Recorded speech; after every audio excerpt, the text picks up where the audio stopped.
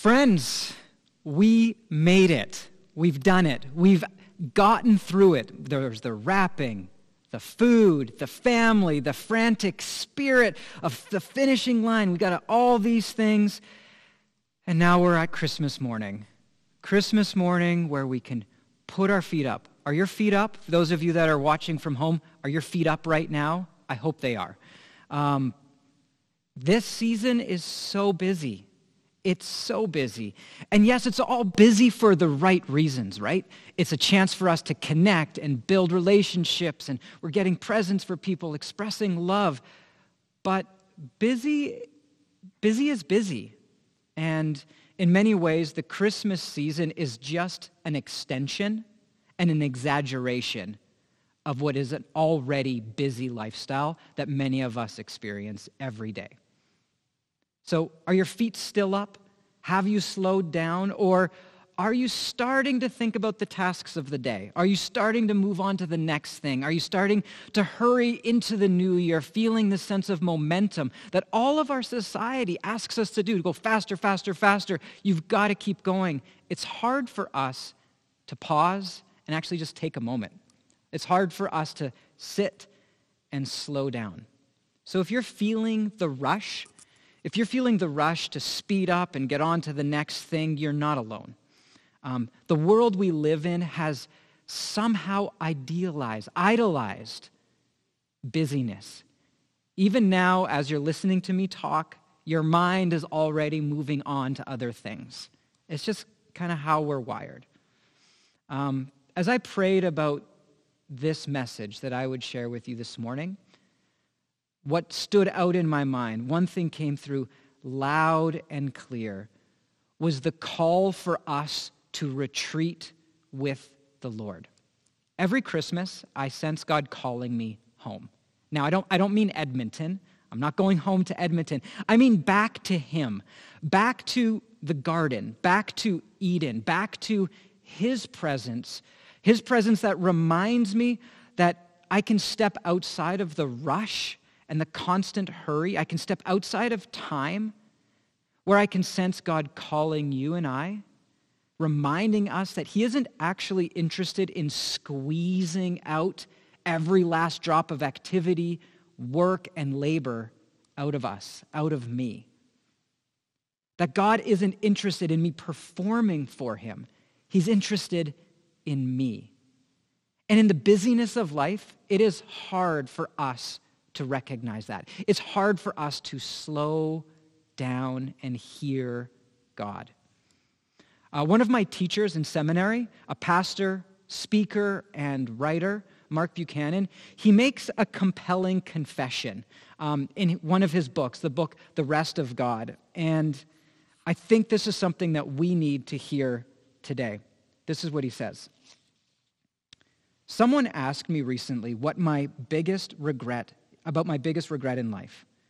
I thought a moment, surveying the vast and cluttered landscape of my blunders and losses, the evil I have done and the evil that's been done against me.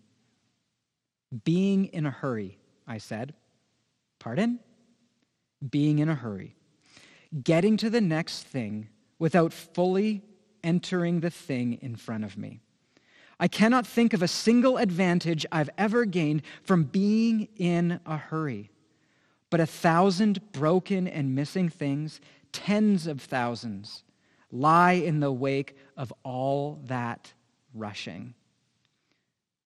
Through all that haste, I thought I was making up time. It turns out I was throwing it away.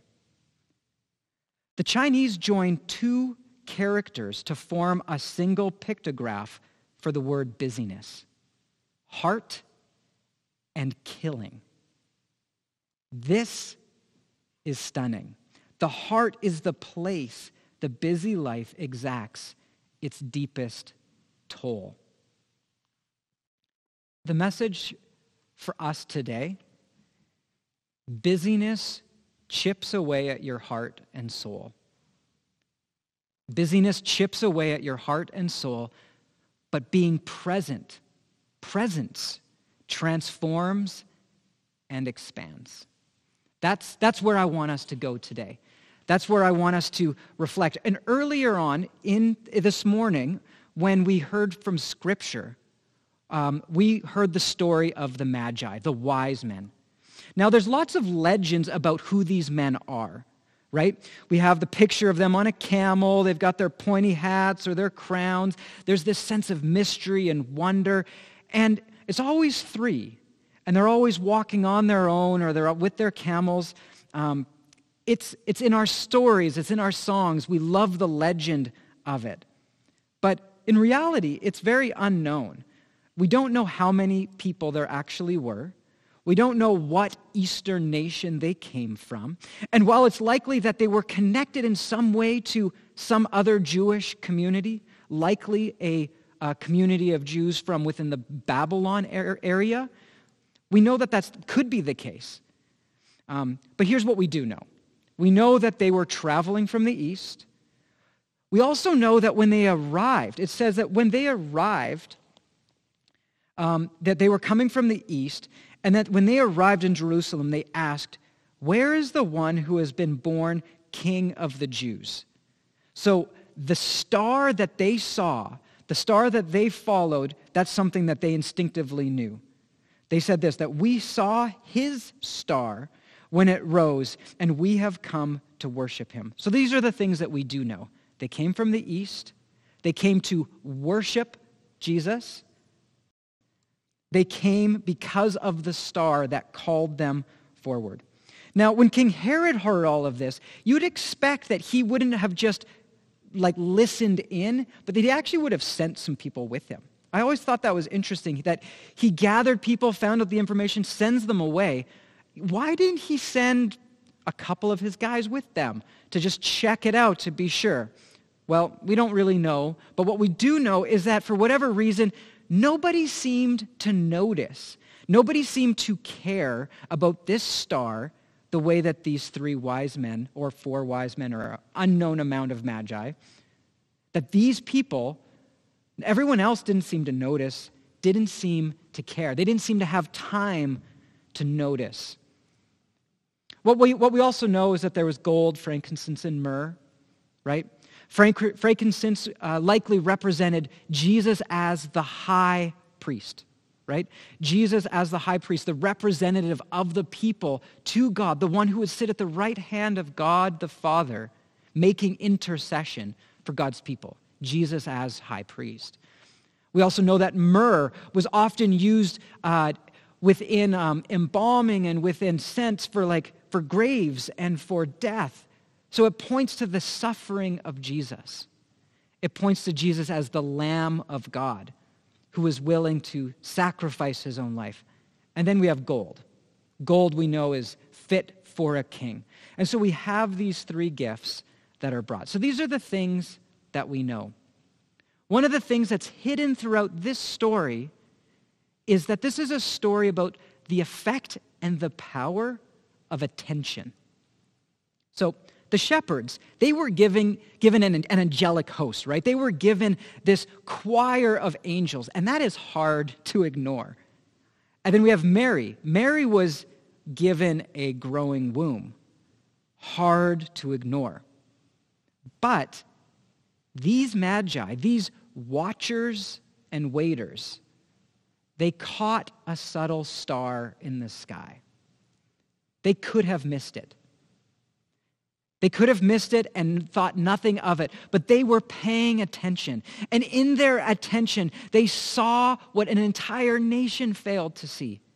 And it was that attention on the prophecies of God. It was that attention that led them all the way to the home of Mary, Joseph, and Jesus. It was that attention that slowed them down long enough to actually see this beautiful, precious gift, the gift of Jesus. Now, we know that life is busy. And the busy life, honestly, friends, the busy life causes us to miss the star. The hurried life does not have room for us to ponder the mysteries of God. It's the unhurried life, the life willing to be present, the life willing to be here and now, to slow down and be aware of God's kingdom all around us here, that they are the ones who are able to glimpse heaven, glimpse the kingdom. We actually can learn from Mary.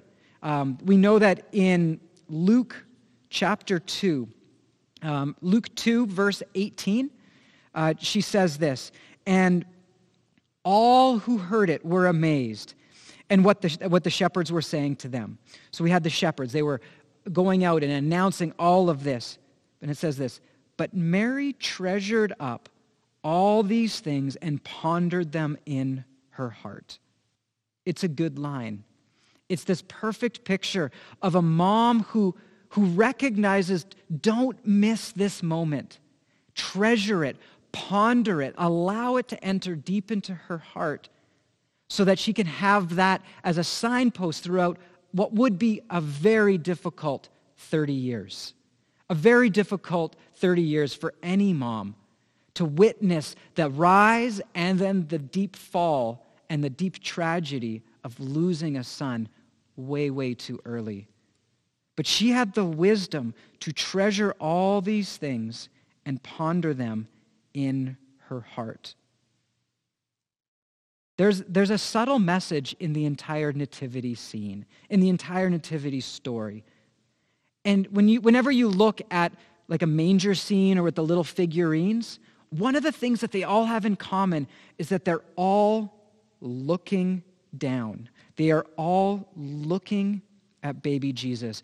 All eyes are focused downward on this one little baby who's doing nothing, right?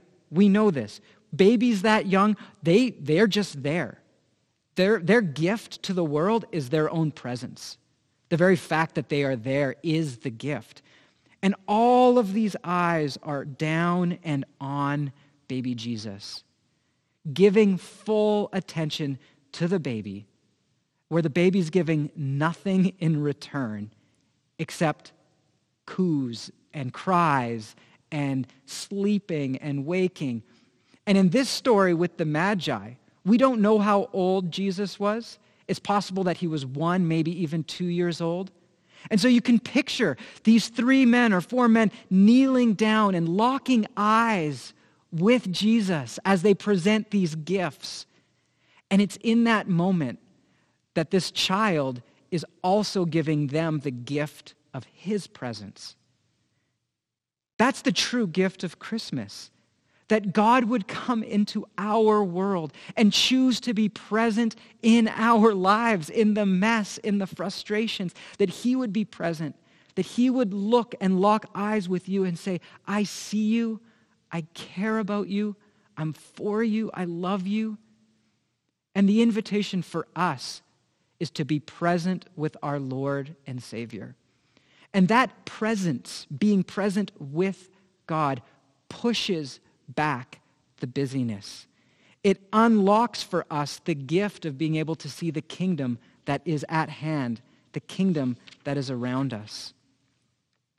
Mark Buchanan, he continues on in his thoughts regarding what it means to be busy.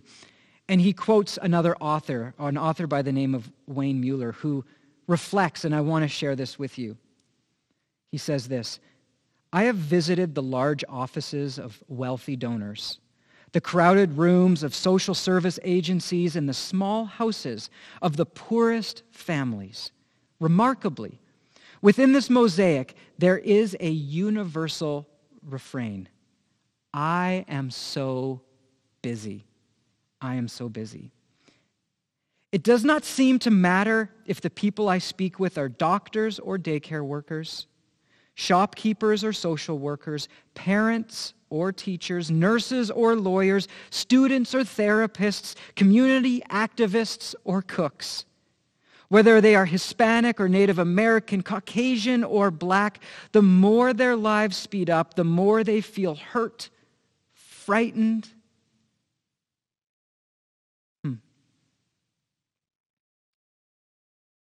And this is the world that we find ourselves in. Despite all of their good hearts, and equally good intentions, their work in the world rarely feels light, pleasant, or healing. Instead, as it all piles endlessly upon itself, the whole experience of being alive begins to melt into one enormous obligation. It becomes the standard greeting everywhere, and I'm sure we've all heard this. I am so busy. And then Buchanan continues on. He says this, and something dies in us. Too much work, the British used to say, makes Jack a dull boy. But it's worse than that. It numbs Jack, parches Jack, hardens Jack. It kills his heart. When we get too busy, everything becomes either a trudge or a scramble, the doldrum or sheer mayhem. We get bored with the familiar, threatened by the unfamiliar. Our capacity for both steadfastness and adventure shrivels. We just want to be left alone. One measure for whether or not you're rested enough, besides falling asleep in a board meeting, is to ask yourself this: how much do I care about the things I care about? Let me say that again. How much do I care about the things I care about? This is the invitation today. It's Christmas Day. Keep your feet up and choose to just take this moment to look around and to see it in the neighbor, see it in the tree, see it in the lights, see it in the presents that are strewn around, see it in anything, that there is the kingdom at work. Don't rush on to the next thing, but be present with the Lord and give your attention to baby Jesus, who in this moment is offering nothing but those wandering eyes that sometimes lock in as a baby does. So I would encourage you to consider, who can you be with? Who can you be present for right now? And as you're present with them, it pushes back the busyness and it allows us to be present with each other.